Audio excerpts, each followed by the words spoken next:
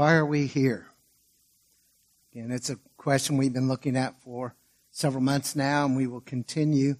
And at this point in time, we are looking at the idea that we are here to serve.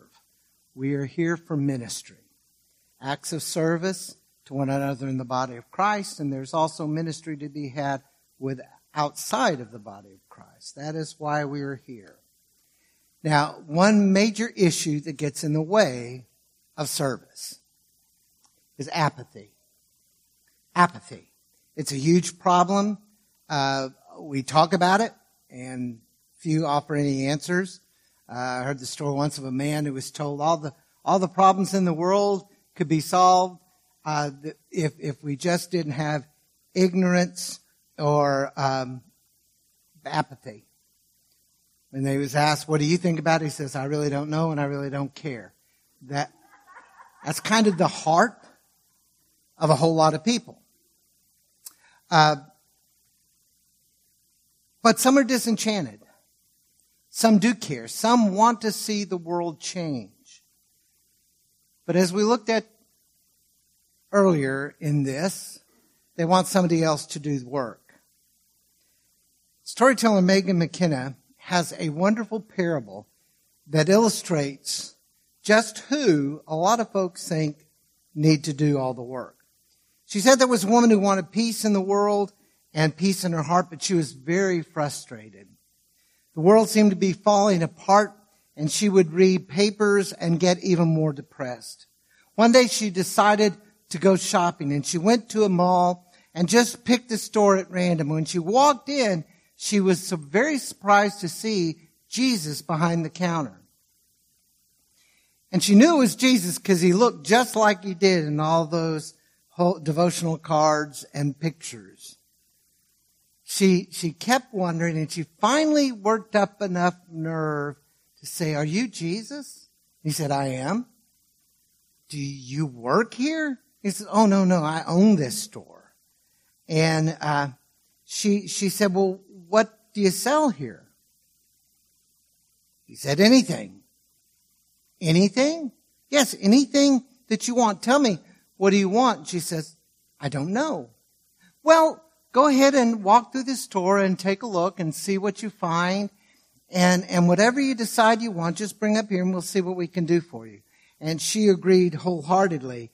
And she went up and down the aisles, and there was peace on earth, no more war, no hunger, no poverty, peace in the family, no more drugs, clean air, careful use of resources. There was just everything she could imagine, and she's writing furiously.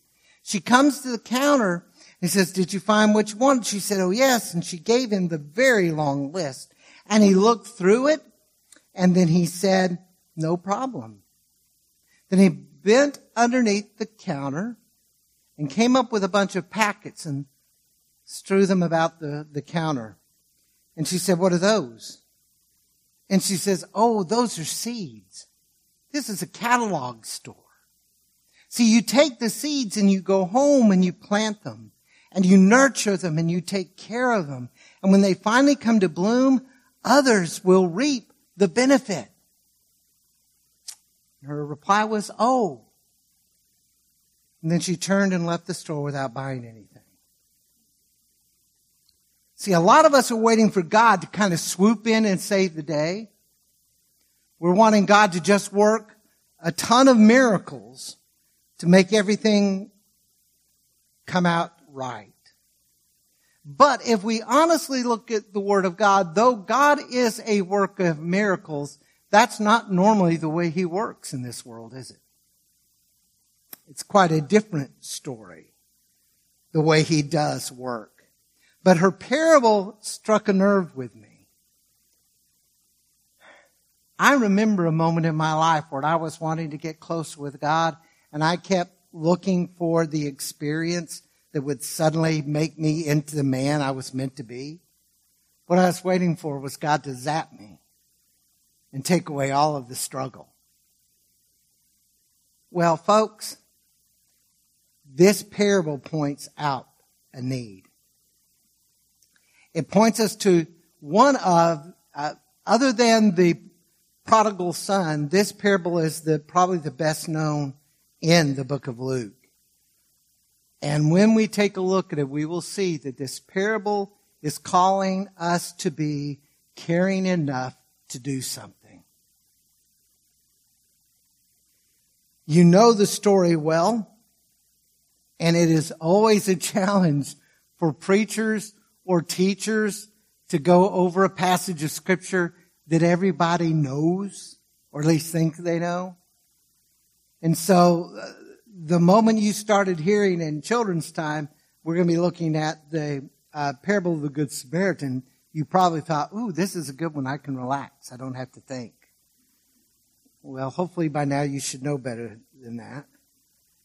But you know the story. A lawyer comes to Jesus.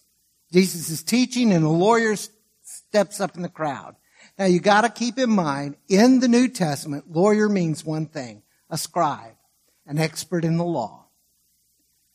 He is one who has copied and copied and copied till he knows the law backwards and forward. And the Scripture actually lets us know that when he steps up, now most translations will use, as the ESV does today, he was going to test Jesus, but he was setting a trap. He wanted to show up this itinerant rabbi. Who was who and what was what. And so let's look at the parable. It's found in Luke chapter 10, verses 25 through 27. And I will be looking at the ESV for a very particular reason in just a moment. So I invite you to stand as we look at the Word of God together. And even though you know the story well, ask God, open my heart and open my ears to what you're saying today. And behold, a lawyer stood up to put him to the test, saying, Teacher, what shall I do to inherit eternal life? He said to him, What is written in the law? How do you read it? And he answered, You shall love the Lord your God with all your heart, and with all your soul, and with all your mind, and your strength, and your mind, and your neighbor as yourself. Folks, I got to say, that's kind of impressive for him to pull these two together. And he, that is Jesus, said to him, You've answered correctly. Do this and you will live. But he, desiring to justify himself, said to Jesus, And who is my neighbor? Jesus replied, A man was going down from Jerusalem to Jericho, and he fell among robbers, who stripped him and beat him and departed, leaving him half dead. Now by chance a priest was going down the road, and when he saw him, he passed by on the other side. So to a Levite, when he came to the place and saw him, passed by on the other side. But a Samaritan, as he journeyed, came to where he was, and when he saw him, he had compassion. He went to him and bound up his wounds, pouring on oil and wine.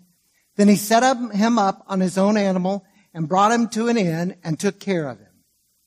And the next day, he took out 2 denarii and gave them to the innkeeper, saying, Take care of him, and whatever more you spend, I will repay you when I come back. Which of these 3 do you think proved to be a neighbor to the man who fell among the robbers? He, that is the lawyer, said, The one who showed him mercy. And Jesus said to him, You go, and do likewise. God bless the reading of his word. You may be seated. This man's trying to trick Jesus, trying to trap him, and he asks him the question, what do I need to do to inherit eternal life? And that's not a bad question for a man in that day. He's saying, what must I actually do? And Jesus surprises him. He shouldn't, because this was a common practice among rabbis. You're asked a question, you answer with a question. Well, what do you think? Tell me what you say the law says.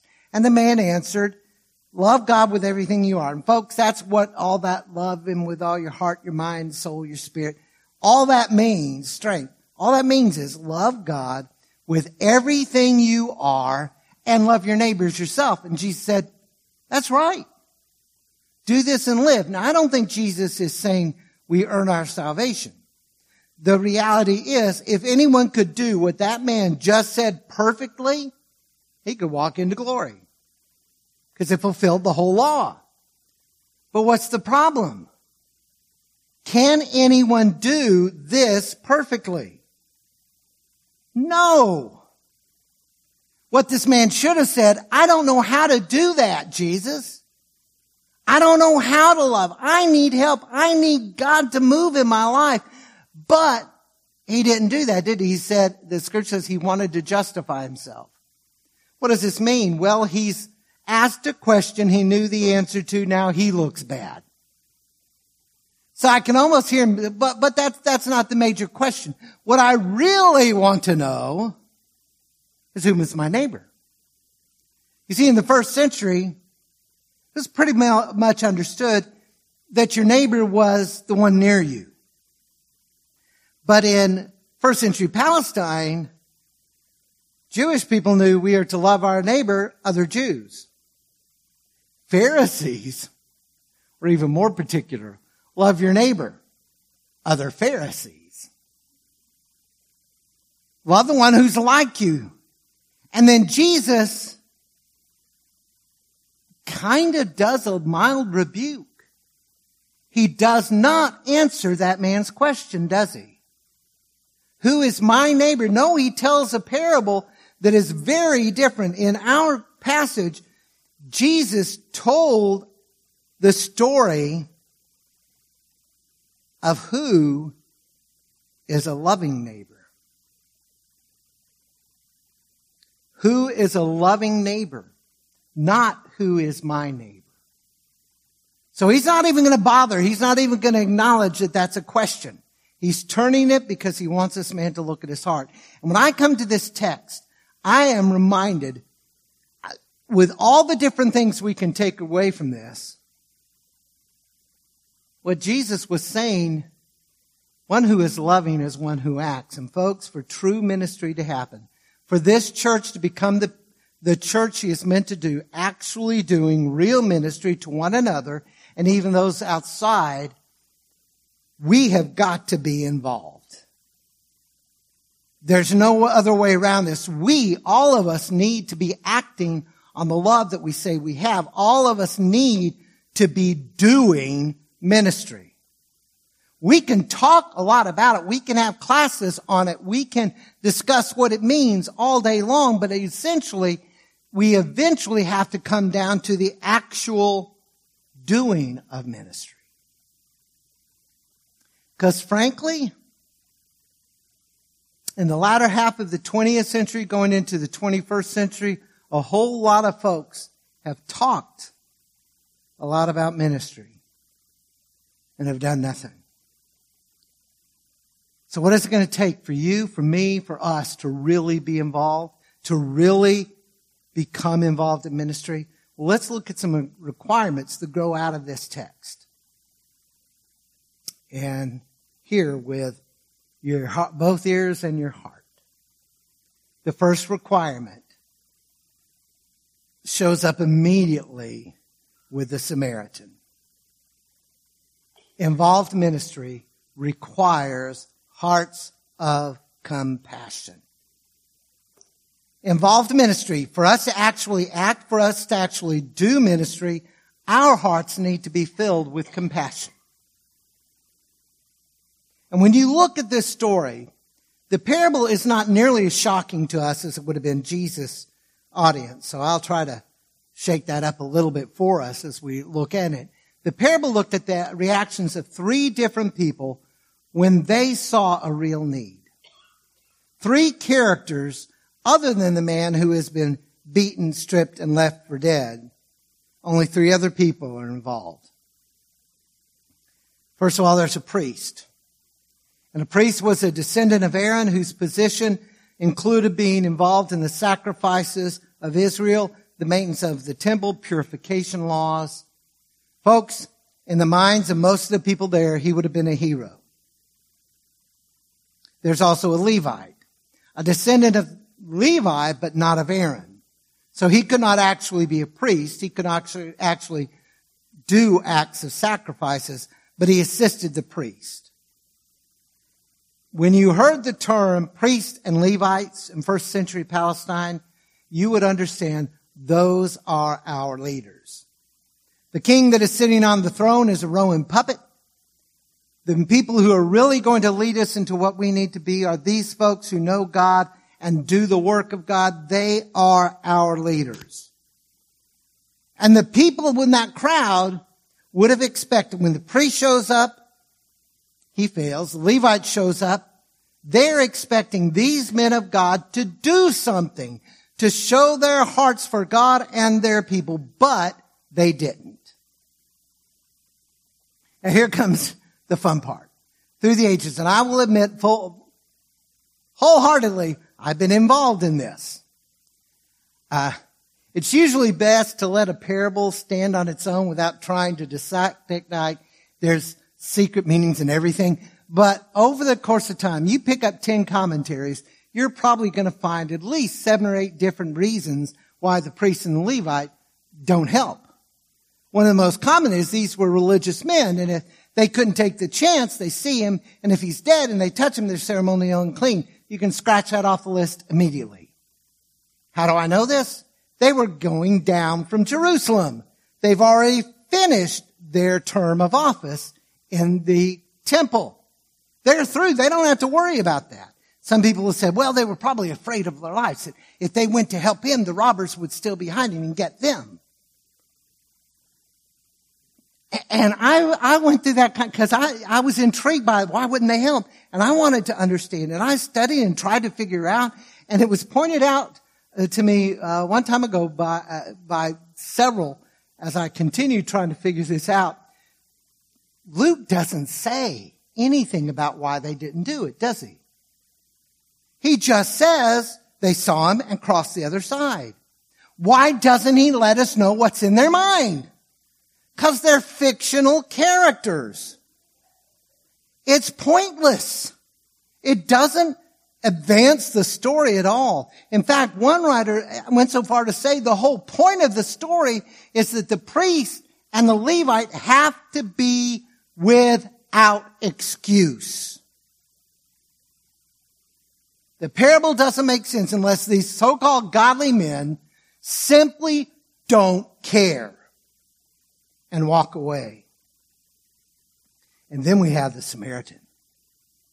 And the minute Jesus mentioned Samaritan, I don't know that there would have been boos and hisses. That's probably not a first century thing. But everybody knew, oh, that guy's in real trouble now. The robbers left him half dead. He's going to take care of the rest. You see, Samaritans and Jews hated each other. And they would have expected him to make matters worse. But he didn't. This hated Samaritan has pity on this guy. He has compassion. And the idea that he has compassion quite literally means his heart went out to him. He saw him. And he didn't just pity in the sense, oh, I feel sorry for you. A lot of times people will have pity and shake their head and click their tongues. Man, that's awful. He does something. He physically goes to the man. And he applies first aid. Oil and wine commonly used for first aid with wounds. He bound up the man's wounds. Once he applied the treatment, he bound him up so nothing else would happen. He puts him on his animal, which means he would have to walk the rest of the way. Then he takes him to an inn where we're told he took care of him. He looked after the man. He didn't drop him off of the land and leave. He took care of him. And the phrase took care of him meant to take care with a diligent concern, to provide whatever is needed. He wasn't content to just get him to safety and go on. For a period of time, he took care of him personally. But then it's time for him to go, and he gives money to the innkeeper. This should take care of the cost. But when I come back through on my way back, if there's any extra charge, I'll take care of it. Now, what we see here is common in Luke's Gospels. Luke loved to record the things that show what are called reversals of fortune. When the person who's down and out is exalted. Mary's song, the Magnificat, when she thanks God that a humble handmaid of the Lord is going to give birth to the Messiah. The equivalent of the Beatitudes in Luke's are the blessings and woes.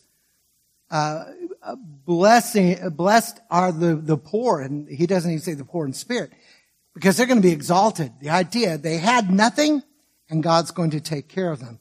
And then, in the story, the parable of Lazarus and the rich man, a poor man and a rich man died the same day, and both have very different destinations.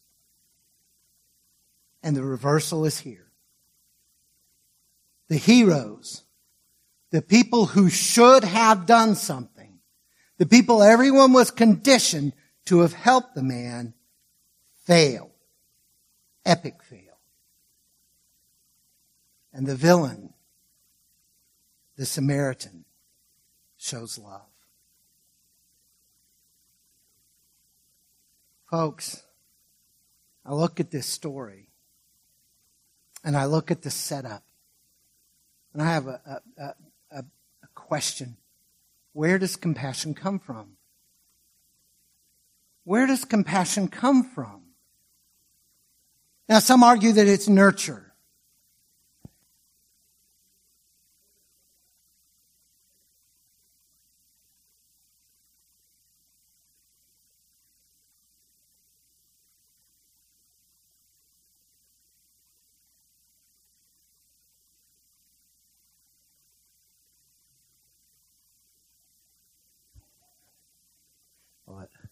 Bill, fix this.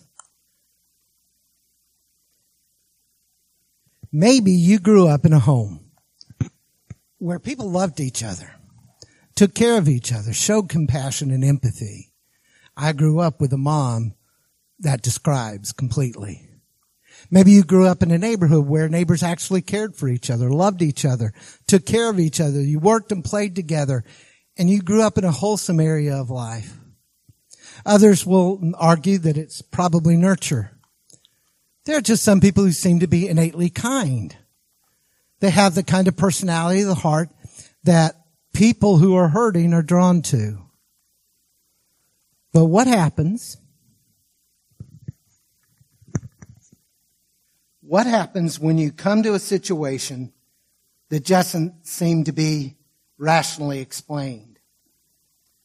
An article entitled "A Loving Witness in the Muslim World" talks about in the days leading up to 9/11, when the fighting in Afghanistan between local groups and the Taliban resulted in thousands of refugees pouring down into Pakistan. There they were squashed into tents and mud hovels in refugee camps in intense heat and poor sanitation. J. Dudley Woodbury and his wife Roberta were working in the refugee camps at the time, and Woodbury described what went on. Conditions at one camp were harsher than at the others, so Roberta and her class took school supplies to the students so that they had more than just blank slates with chalk. Another group of 8 workers imported thousands of sandals for the children who ran around with bare feet on rough, parched ground. But that wasn't enough. They decided to do for these kids what Jesus had done. They washed their feet. Woodbury says my daughter-in-law was part of that team. For a week they washed every foot with antibacterial soap, anointed with oil, and silently prayed for the child. Then they gave each of them new sandals, a quilt, and a shawl, plus a small bag of flour for every family. And at first, the sores, the pus, pink eye, and dirt were revolting. But he says, then our daughter-in-law felt a deep love. She silently prayed, "Dear Father, this little girl looks like she does not have anyone to care for her. Let my touch feel to her as if you are touching her. May she remember how you touched her this day. May she seek after you hereafter. Thank you. For those who seek you will find you." And as their feet were washed and treated, a lot of these kids whose lives had been thrown into absolute chaos would look up and shyly smile. Woodbury says sometime later, a teacher in one of the tents used for a refugee school asked her class, "Who are the best Muslims?"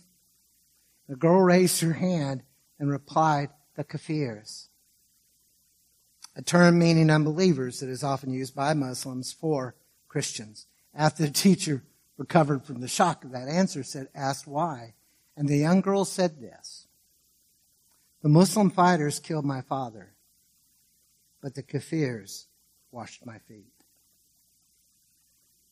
An act of love, an act of compassion no one would expect. A group of Christians from the West caring about the torn feet of little Muslim children. And that's the key, isn't it?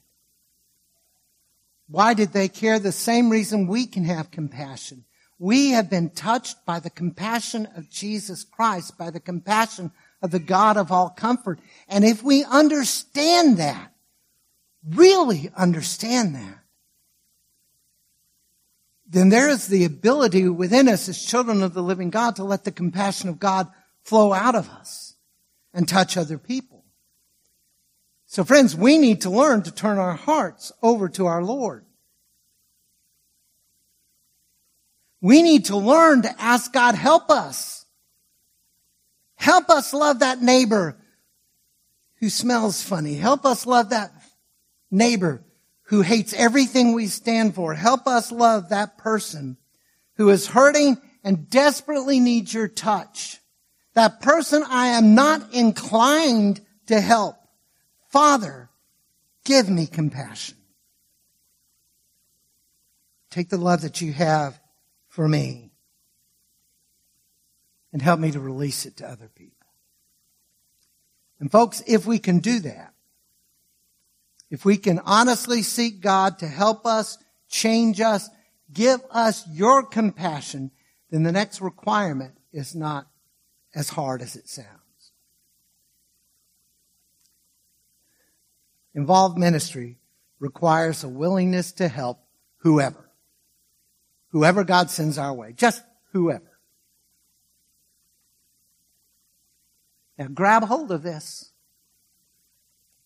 Because in the story, the Samaritans showed no reluctance to help a helpless Jewish man.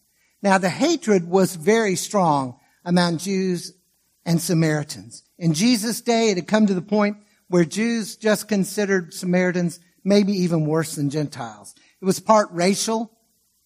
The Samaritans were the results of the inbreeding of Jewish refugees still left in Israel after Assyria took them, and Gentiles. Now, the Word of God allowed a Jew to marry a Gentile if the Gentile would convert. They didn't bother with that. So the Jews of Jesus' day saw them as an interracial mix-up that should never have happened. But it was also religious because the Samaritans rejected all of the books of the Bible except the first 5. The 5 books of Moses were all that were legitimately scripture. And then to add to that, they said, and our teaching tells us that Mount Gerizim was where God wanted sacrifice to take place, not Jerusalem. So the Jewish people not only saw them as interracial, they also saw them as heretics. And they hated them. And folks, pretty much the feeling was mutual. So the man who found himself going into a ditch to help somebody is a part of a people who have a lot of emotional and mental baggage toward the Jewish folks. That's why he would have been the villain. But as he discovers the man is a Jew, he just helps. And Jesus does not picture any wavering. He sees the man and goes. Now, I need to make this clear. We are told the priest, the Levite, and the Samaritan saw this man. Now, there are verbs in the New Testament for see that means you take a casual glance or you really stare at something. The same verb is used for priest, Levite, and Samaritan. They all saw him. They all understood what had happened. But only the Samaritan says, I need to help him. Without any hesitation, I need to help him. And here's where it gets sticky for us. Why must we be open to helping whoever with acts of compassion? Why can't I just take the easy route? My neighbor is the one near me who's like me. Because the Word of God forbids it. I look at God. And folks, over and over in God, we see something about God. Yes, He picked out Israel. He picked out Abraham to bring the people who were known as Israel. And He chose them. And for a lot of people, that sounds like God picked favorites. It did to the people of Israel. We're the chosen and you're not. But when God called Abraham in Genesis 12, verse 2, He says, I will make of you a great nation and I will bless you and make your name great so that you will be a blessing. Israel was meant to bless the whole world as a representative of what God would do for His people.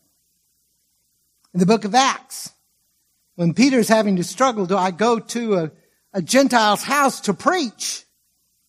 And when he's trying to help people understand why, in chapter 10, he says, truly I understand that God shows no partiality, but in every nation, anyone who fears Him and does what is right is acceptable to Him. God shows no partiality. And Paul can't get it more succinct. Romans chapter 2:11, God shows no impartiality. And then James, in his letter, he's using the image of a rich and poor man that come into your church. How are you going to treat them? Listen to what James says. James 2:9. If you show partiality, you are committing sin and are convicted by the law as transgressors. So if I pick the neighbor I like and I help them, and I turn my back on the one who grates every nerve I have, I'm not showing the love of the Lord. Jesus set the bar. And I know of no passage of Scripture that says it better. Write this down on your notes and be sure you take a look at it. In the Sermon on the Mount, Matthew 5:46, 47. In responding, Jesus is talking about loving your enemies. He says, for if you love those who love you, what reward do you have? Do not even the tax collectors do the same? And if you greet only your brothers, what more are you doing than others? Do not even the Gentiles do the same? You're called to something better. We are not free to say, I love you, but I won't love you. And the truth is, we struggle with this. We need God's help to turn us away from selective service. No, I'm not saying God will help us dodge the draft. I realize that phrase has a completely different meaning that I want you to understand. Because by the very nature of who we are as human beings, we want to help the people we love naturally, don't we? We want to help the people who are like us. We want to help the people that make it easy to love them. And so if we're not careful, we will selectively choose to whom we will minister. I don't like the looks of them. I don't care about them. Let me go over here and minister. But Jesus calls us to rise above that. Whomever and whatever He brings into our way, we need to focus our hearts on serving. We need God to turn us. And so we pray, Lord, teach me to love the unlovely. Teach me to love the people who are different. the people who may see me as an enemy.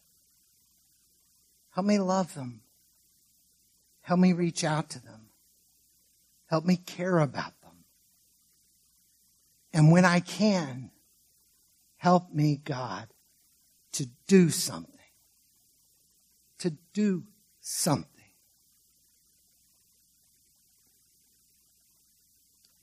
And that shows a change of heart. And folks, our last requirement is huge.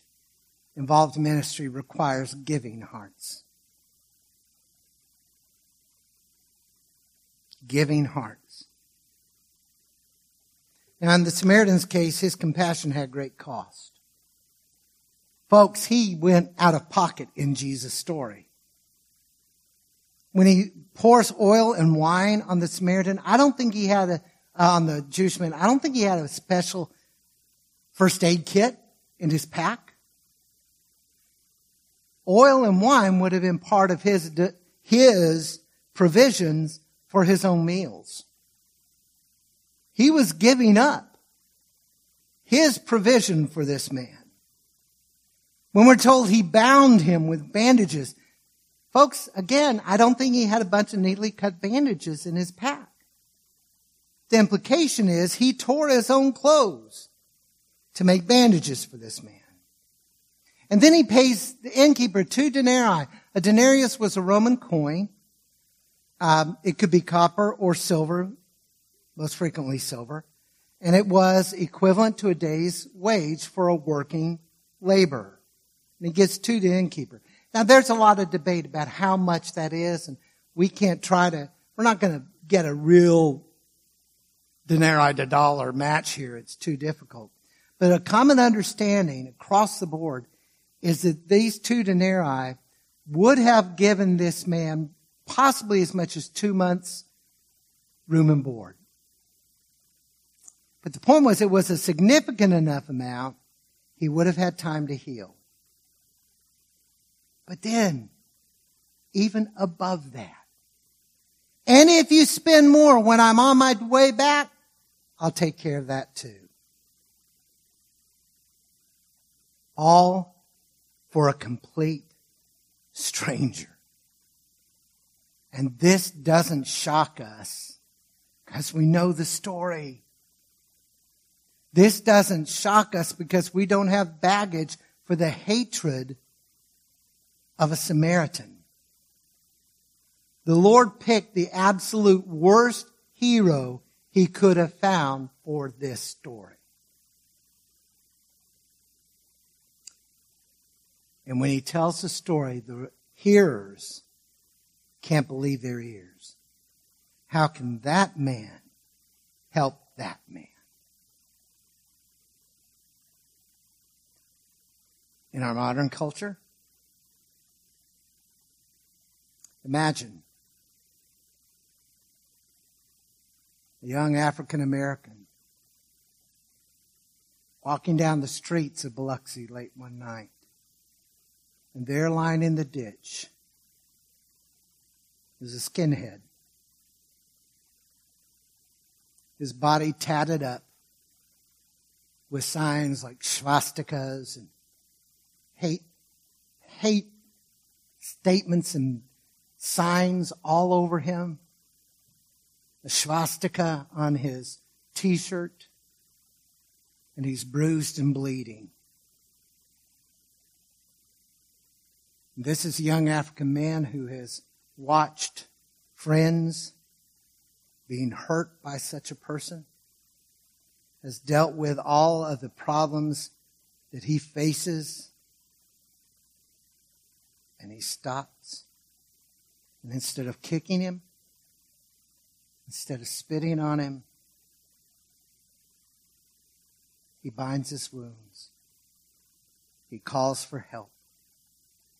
And he sticks around until the help comes. You might understand that a little bit more.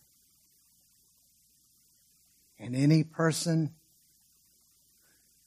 who has ever raised a hand saluting the Nazi salute and saying people of color are less than human, hearing that story, would be shocked. Jesus picks the one man nobody in the crowd believed could care. And he is extravagant in his help. Again, another question. What price will we be willing to pay to do real ministry? What price will we be willing to pay? Now, in all honesty, I am fully aware, I am without any illusion, we are not a people of immense wealth here at Bay Vista Baptist Church. We do not have $10 million in the bank. We don't have $1 million. Just start edging it down. I realize that for most of our members, monetary funds are limited. Having said that, there is still ministry we can do. And the cost will be something beyond money. But will we pay that? We have gifts that God has given us through His Holy Spirit. And folks, understand this. I'm going to say this. I've said it before, and you may think I'm absolutely crazy for saying it now at this moment in time. I truly believe that whatever God has for Bay Vista to do, He will supply the gifts and talents needed to get it done. The problem is, many sit on their gifts. Many aren't willing to pay the price. God will supply this church to get done what He wants us to do. We have the ability to show unexpected love to those who are hurting. We come to church. There's a homeless man sitting out in our parking lot somewhere. Will we treat that person with respect? Will we treat them with dignity? Or will we, as harshly as we possibly can, make it clear you're not wanted here? Loving a young woman who has followed the wisdom of this world and has terminated the life that is within her. And all of a sudden, things no one warned her about are happening. She's experiencing postpartum depression and doesn't know why she's so blue, and she doesn't have a baby to hold and help her through it. And in her life, most of the people who wear the name Christian have vilified her. They have demonized her. And now she has come to a place thinking, not even God Himself can forgive me. But what if she finds a group of people who are not going to excuse what she has done, but will let her know that God is a God of grace and mercy, and He can forgive you, and so can we. We love you and are praying for you. Being willing to sit with a family in a time of mourning. You're not there for philosophical discussions about what happens after death. You're there to love them, to weep with them. We have in this church different ages now. Now, we are leaning, obviously, toward one end of the age realm more than the other. It's not hard to see that. But folks, something amazing can happen here. We have the experience and wisdom of age. And if we cared enough to connect with some of the young people and the children in this congregation, we might be able to give them some insight into life and to help them understand. And I thank God that we have people who are willing to speak into the life of young people. But young people, and I'm at that age, well, I'm starting to call almost anybody kid. So some of you have an energy and an excitement I see in a few of you a fervor to serve the Lord that can speak to old geezers like me. As I see people who are excited about serving the Lord, I don't want to be part of the bucket brigade. I don't want to be the part that says, oh, they'll get over it. They'll settle down. No, I want you to challenge me, to remind me of the fire that burns within us if we just open our hearts. When we start connecting beyond the social niceties of a Sunday morning worship, but we find ways of getting into and speaking into each other's lives, we can do some amazing things. It's very easy for you and I to see all the things we don't have at Bay Vista. We need to open our eyes to what we do have and be willing to let God move.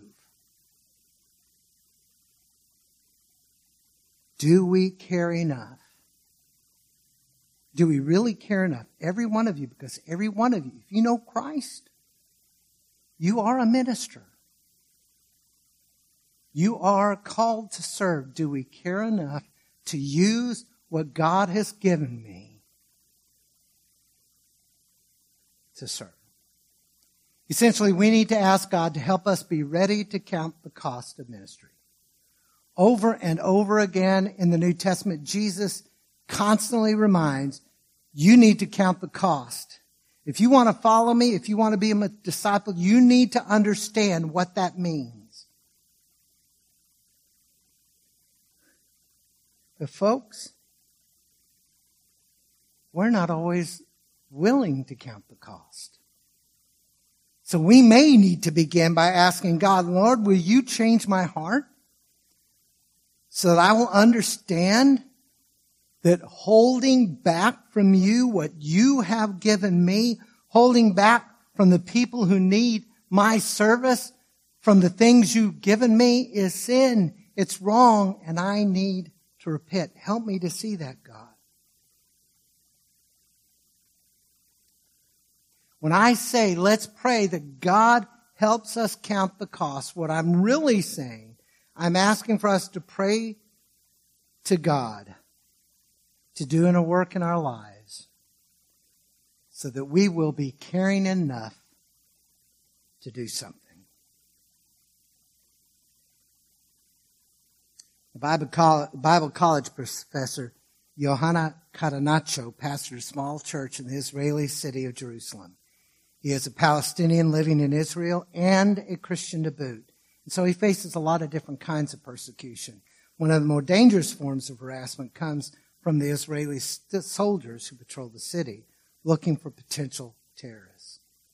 These soldiers routinely impose spontaneous curfews on Palestinians and even have the legal right to shoot at a Palestinian if he or she does not respond quickly enough to their summons.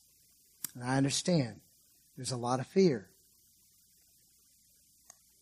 Christ's command in the Sermon on the Mount was to love your enemies, and that seemed impossible for Yohanan. And there it was, unambiguous and unchanging. He said, for me, love was an active and countercultural decision because I was living in a culture that promoted hatred of the other. And not only did the context promote it, but the circumstances fed it on a daily basis, the newspapers, television, media, neighbors, everything. One of the markers of the Israeli Jews and Palestinian Arabs is alienating the other. To break that marker, I must have some other worldview. He said first he tried and failed in his attempt to feel love. Instead, the Israeli soldiers random daily checks of Palestinian identification cards, sometimes stopping them for hours. It fed Yohanan's fear and anger. And he confessed his inability to God to love. And it's at that point something significant was realized. The radical love of Jesus, and I need you to hear what Yohanan can teach us. The radical love of Christ is not an emotion, but a decision. He decided to show love, however reluctantly. And he decided to do so by sharing the gospel message with the soldiers on the street. With new resolution, Yohanan began to carry copies of a flyer with him, written in Hebrew and English, with a quotation from Isaiah 53 and the words real love printed across the top. Every time a soldier stopped him, he handed him both his ID card and the flyer. Because the quote came from the Hebrew Scriptures, the soldier usually asked him about it before letting him go. After several months of this, Johannes suddenly noticed his feelings toward the soldiers had changed. I was surprised, you know. It was a process, but I didn't pay attention to that process. My old feelings weren't there anymore. I would pass in the same street, see the same soldiers before, but now find myself praying, Lord, let them stop me so that I can share with them the love of Christ.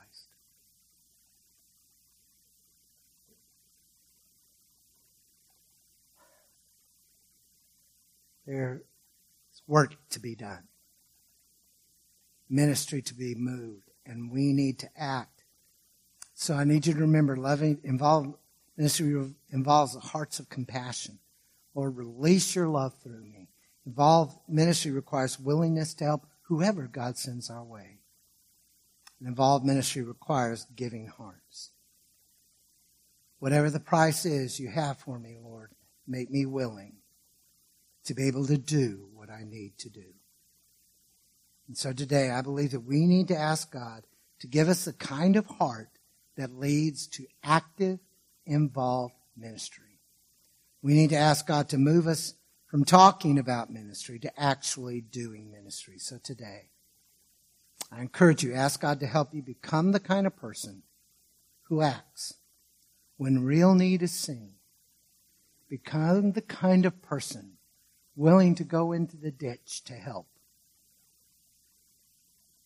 To borrow from James. Today, let us become doers of the work and not hearers only.